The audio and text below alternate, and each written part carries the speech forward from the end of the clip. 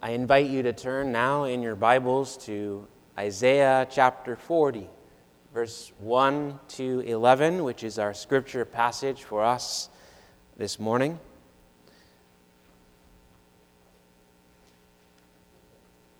Again, Isaiah chapter 40, verse 1 to 11.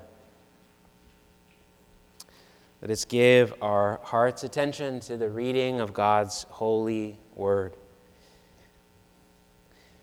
Comfort, comfort my people, says your God.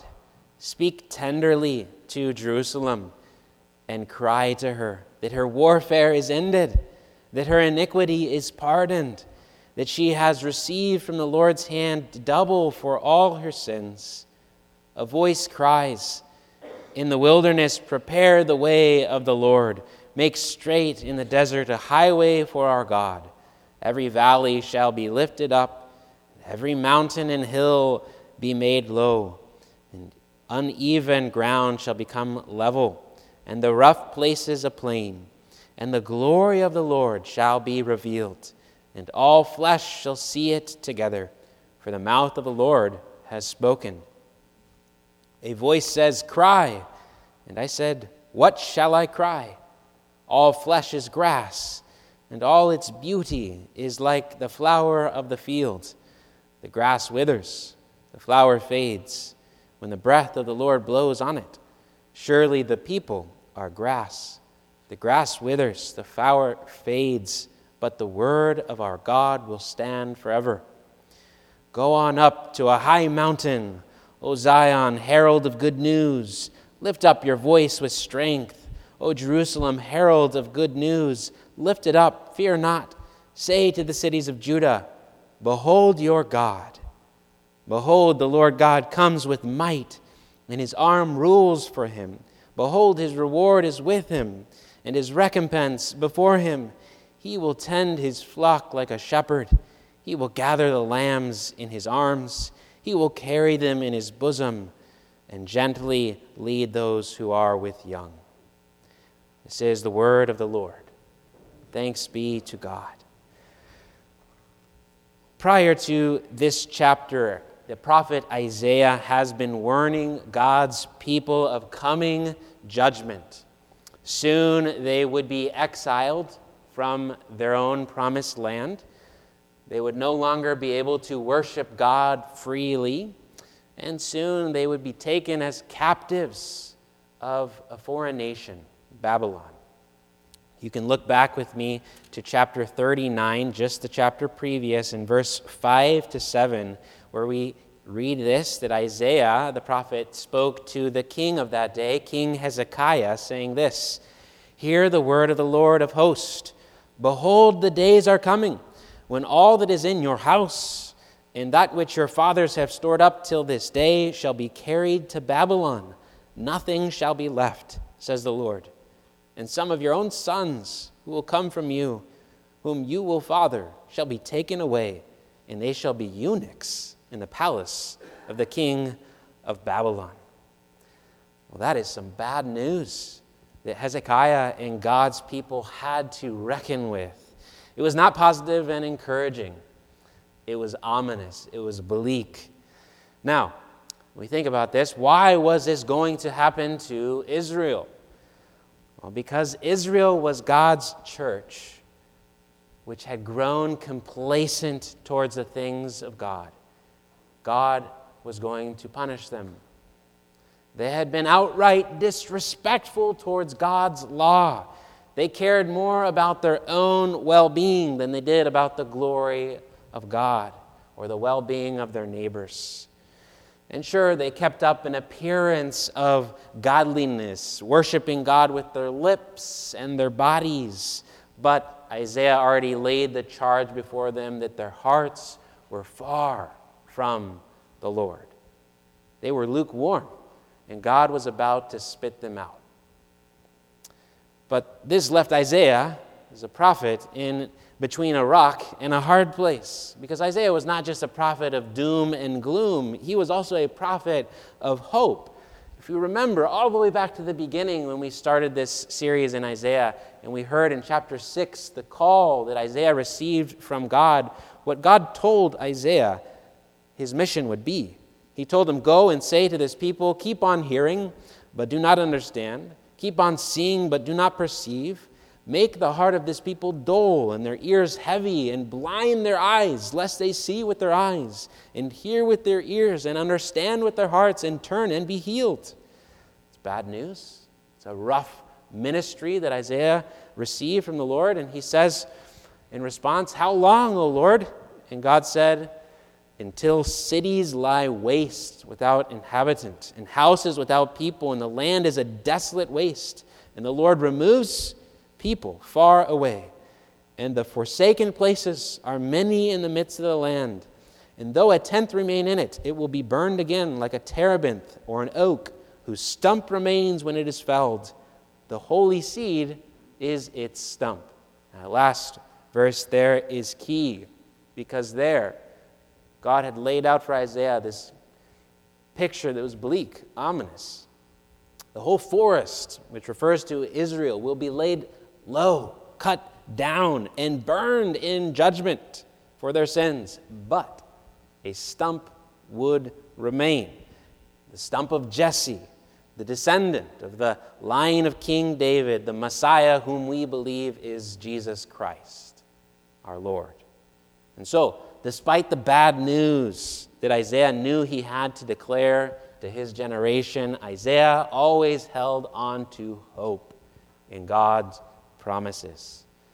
President Theodore Roosevelt once said that when you're at the end of your rope, tie a knot and hold on. A clever phrase. Well, that's what Isaiah is doing here. He's at the end of his rope, the end of Israel's rope, and he ties a knot and holds on. What does he hold on to? The Word of God. And I'm sure that Isaiah delighted to hear the good news that he finally had the opportunity to declare from the rooftops that God was giving him. The darkness of night would not last forever. Joy would come with the morning light. And so in this text we hear three voices. First, we hear the voice from the herald of comfort.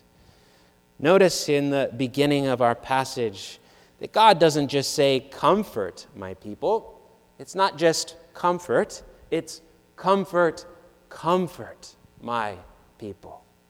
The repeated command here shows us the very heart of God. It suggests emotional intensity. What does this mean? Well, Christians, it means that God wants to comfort you in your distress. He wants to calm your anxieties, your fears.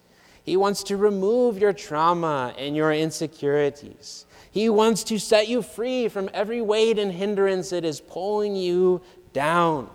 Christians, God wants to comfort you with His word of truth. He wants to comfort you. And that's why He repeats it twice. Well, we can't see it in the English, but the command here is plural.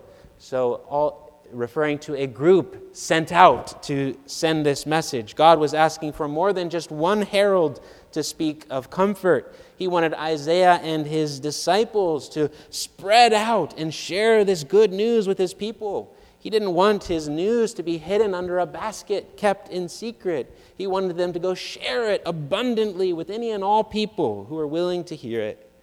And that applies to us as well as Christians, that we are to share the good news of the gospel with any and everyone that is in our life and in our sphere of influence, to share it as opportunity arises and look for those opportunities as well. Now, how were they to speak it? If you look at the text, how were they to speak it? Look at verse 2. Speak tenderly to Jerusalem. The Hebrew literally reads there, speak to the heart of Jerusalem, which refers to both gentleness, kindliness, and persuasion, logic, reasoning. In other words, go gently persuade the people. Go win their hearts over to me with the good news about what I am going to do for them. Now, what was that good news? Well, look at the second part of verse 2. Cry to her that her warfare is ended, that her iniquity is pardoned, that she has received from the Lord's hand double for all her sins. This was the good news. God was going to put an end to the punishment that they deserved by forgiving them all their sins.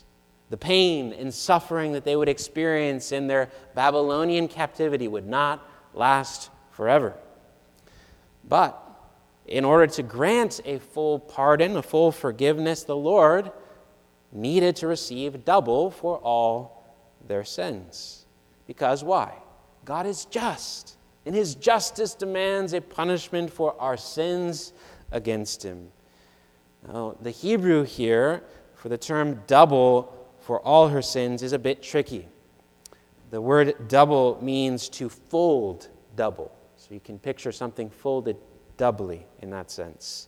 The term is used in Job chapter 11, verse 6 to 7, where it speaks about the mystery of God's forgiveness. And there we read in Job, it says this, God is manifold, or double, that same term, in understanding.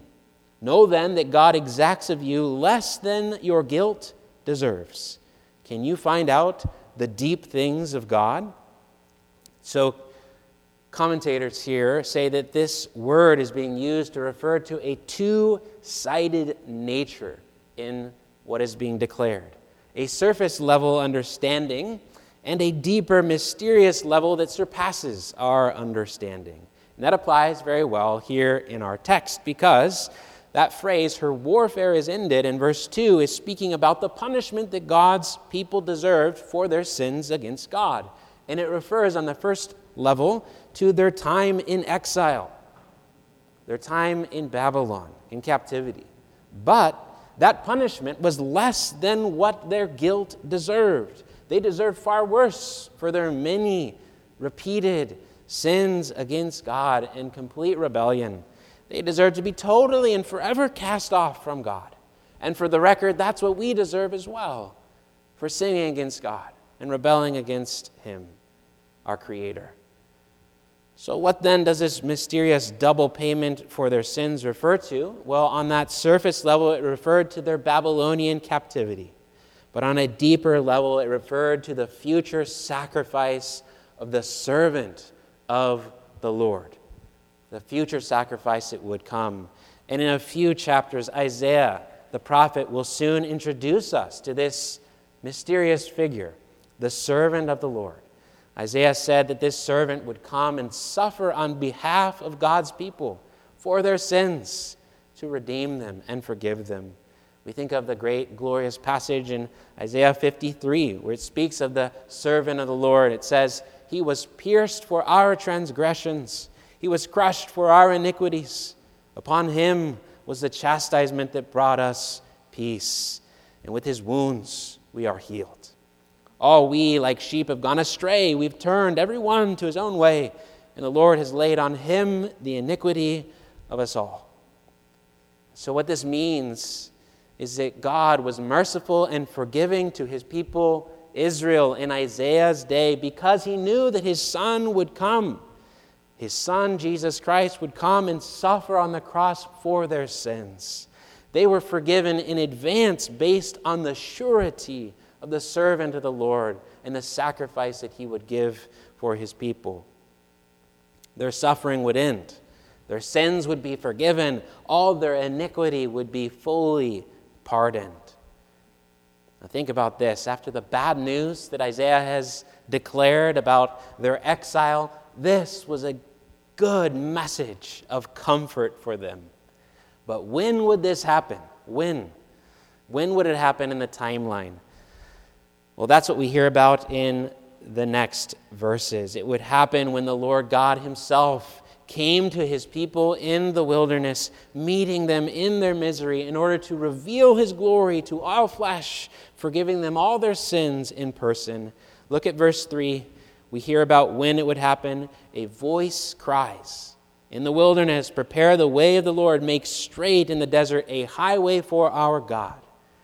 Now, does that passage, does that verse sound familiar to you? It should. It should. If we have read one of the Gospels in the New Testament, then we know that these very words were picked up by another prophet, a prophet by the name of John, the baptizer. In the Gospel of John the Apostle, chapter 1, we read this. It says, John said, "I am the voice of one crying out in the wilderness, make straight the way of the Lord," as the prophet Isaiah said. The next day, he saw Jesus coming toward him and said, "Behold, the Lamb of God, who takes away the sin of the world. For this purpose I came baptizing with water, that he might be revealed to Israel." So when did the Lord God come to his people in the wilderness, meeting them there in their misery and revealing his glory to forgive them all their sins? When did that happen? When God's word became flesh and dwelt among us. And John said, "We have seen his glory, glory as of the only Son from the Father, full of grace and truth." Jesus of Nazareth is the Word of God come to save us. The Lord our God came to die in the wilderness in our place in order to forgive us all our sins, to end our misery, and give us everlasting comfort through him. And so the Apostle Paul says in 2 Corinthians that we belong to the blessed God and Father of our Lord Jesus Christ, the Father of mercies and God of all comfort, who comforts us in our affliction, and through Christ we share abundantly in comfort. So, beloved, I hope that your heart hears this morning from this passage this word of comfort. Because of Jesus' suffering in your place, the Lord has received double for all of your sins. And there is therefore now no condemnation for those who are in Christ Jesus. If you believe in Jesus, you are totally and fully forgiven. And so then, let your heart take comfort in his steadfast love. Receive the good news in Jesus' name. Here is comfort for weary souls in distress. You belong to your faithful Savior, Jesus Christ, who has fully paid for all your sins by his precious blood. The voice of comfort rings out this morning from Isaiah. Next, we hear the herald of conviction in verse 6 to 8. Verse 6 to 8, the herald of conviction. What has Isaiah come to realize over the years of his hard ministry? He has realized how fickle and faithless people are. The word translated here for beauty in the Hebrew is chesed, which typically means faithfulness or reliability. And so Isaiah is saying that all people are about as reliable and steadfast as grass or as a wild flower in the field. A single blade of grass lasts for about 40 days. Up and gone. A flower lasts for 7 to 12 days. They look beautiful for a moment, and yet soon they wither and fade away. Now Isaiah sees laying this challenge of conviction against people. He's not just speaking about the world here. Look at verse 7. Isaiah includes the church by saying, "Surely the people are grass." The people refer to God's people, his church. In other words, all people are not faithful. They are not ultimately reliable, including ourselves. We mustn't let our trust and hope reside with men or even ourselves. Now, why do we need to hear this? We really need to hear this.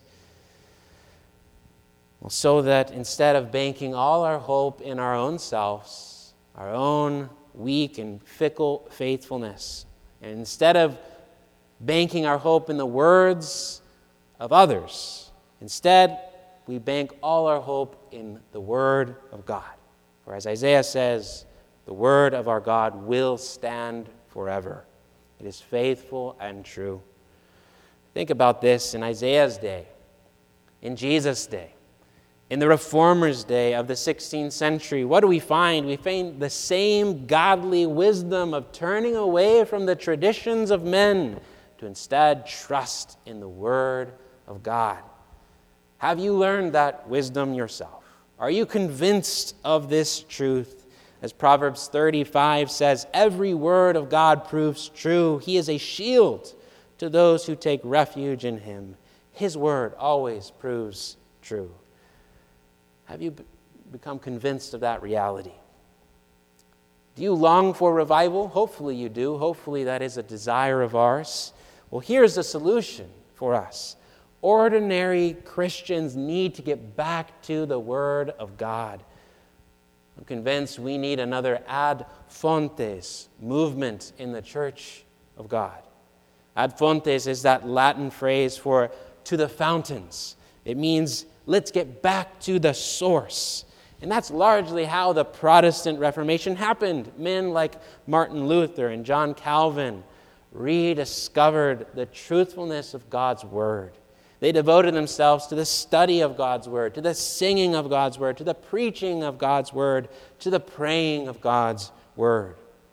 If we want to see revival in the church today, if we want to see people turn to the ways of the Lord, then we need to get back to the Word of the Lord.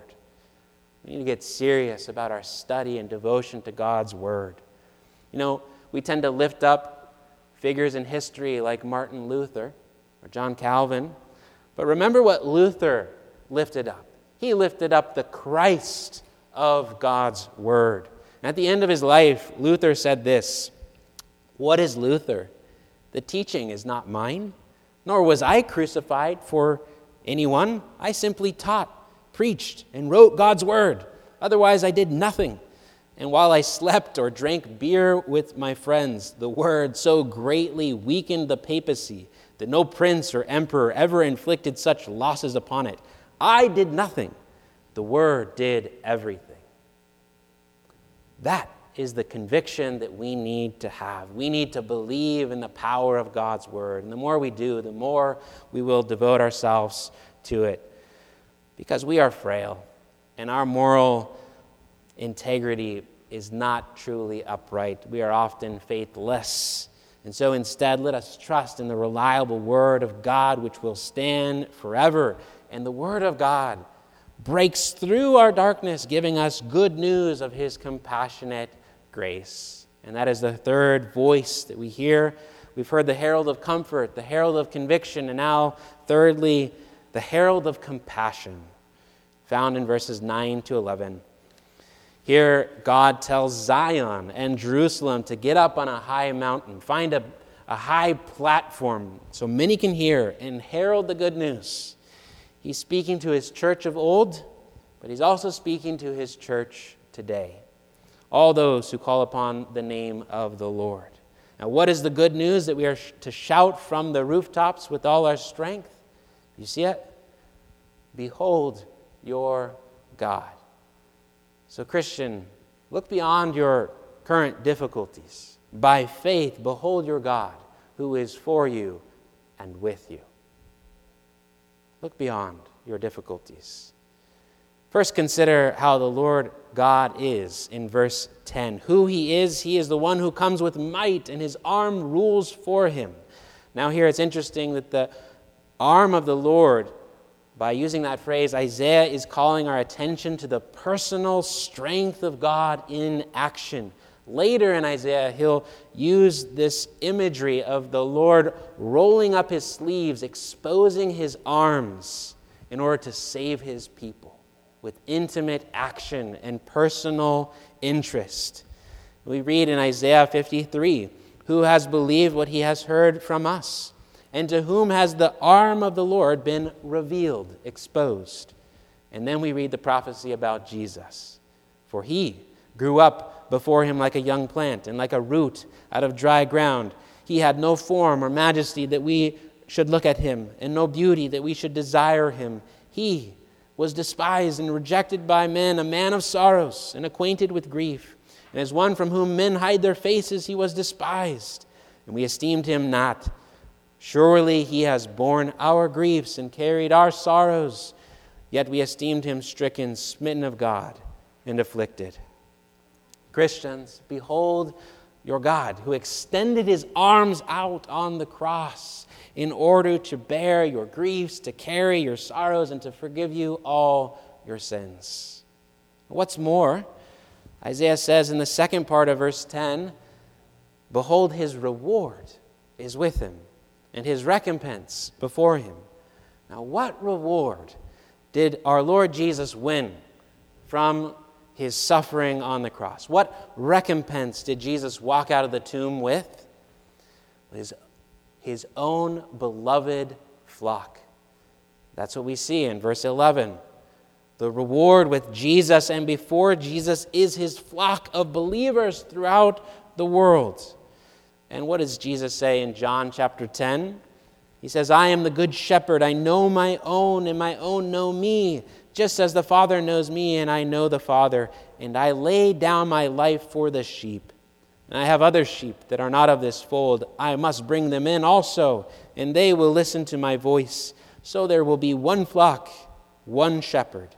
You see, Jesus laid down his life for his own sheep on the cross. And now, by the Spirit of God, whom he has sent forth, and through the preaching of the gospel, Jesus, the Good Shepherd, is gathering up each and every person that belongs to him by divine election. And now our Good Shepherd is gathering up even the weak lambs and carrying them, he says, close to his heart in his bosom. We are his prized possession. What is more, Jesus leads even the neediest among us forward in life by his strong and gentle care. And therefore, behold your God. Behold the Good Shepherd, Jesus Christ, your Lord and your God. You see, in the face of our fears and our failures in the Christian life, and as we look to the darkness of the world around us, here we find in this passage God has given us his powerful and abiding word, a word of comfort, a word of conviction, and a word of compassion. Remember that God wants to comfort his people with the declaration that Christ has paid for all your sins. Your iniquity has been pardoned in full. God wants to convince us that his word is reliable and trustworthy. So don't trust in yourself, but rely always on his word, which stands forever. And lastly, God wants to compassionately, hear this, he wants to compassionately carry you in his bosom all the way till you arrive in the green pastures of glory with him. You're in his very heart. So, Christian, you are his reward. He wanted to save you. He came for you. He laid down his life for you, and he has sent his Holy Spirit to gather you up and to gently lead you forward. Receive his comfort this morning. Rely on his word and rest in his compassionate love for you. Amen. Let us pray. Father God, we thank you for this word of comfort, this word of conviction, and this word that speaks of your compassionate love for us in Christ. Lord, we do ask and pray that you would work mightily, O Holy Spirit, with the word as seed planted in our hearts. May you give the increase, and may it bear much fruit. Lord, teach our hearts to rest in you, to rely upon your word, and to receive always your compassionate love. Lord, we ask this in Jesus' name. Amen. Well, loved ones, let's respond to God's word by singing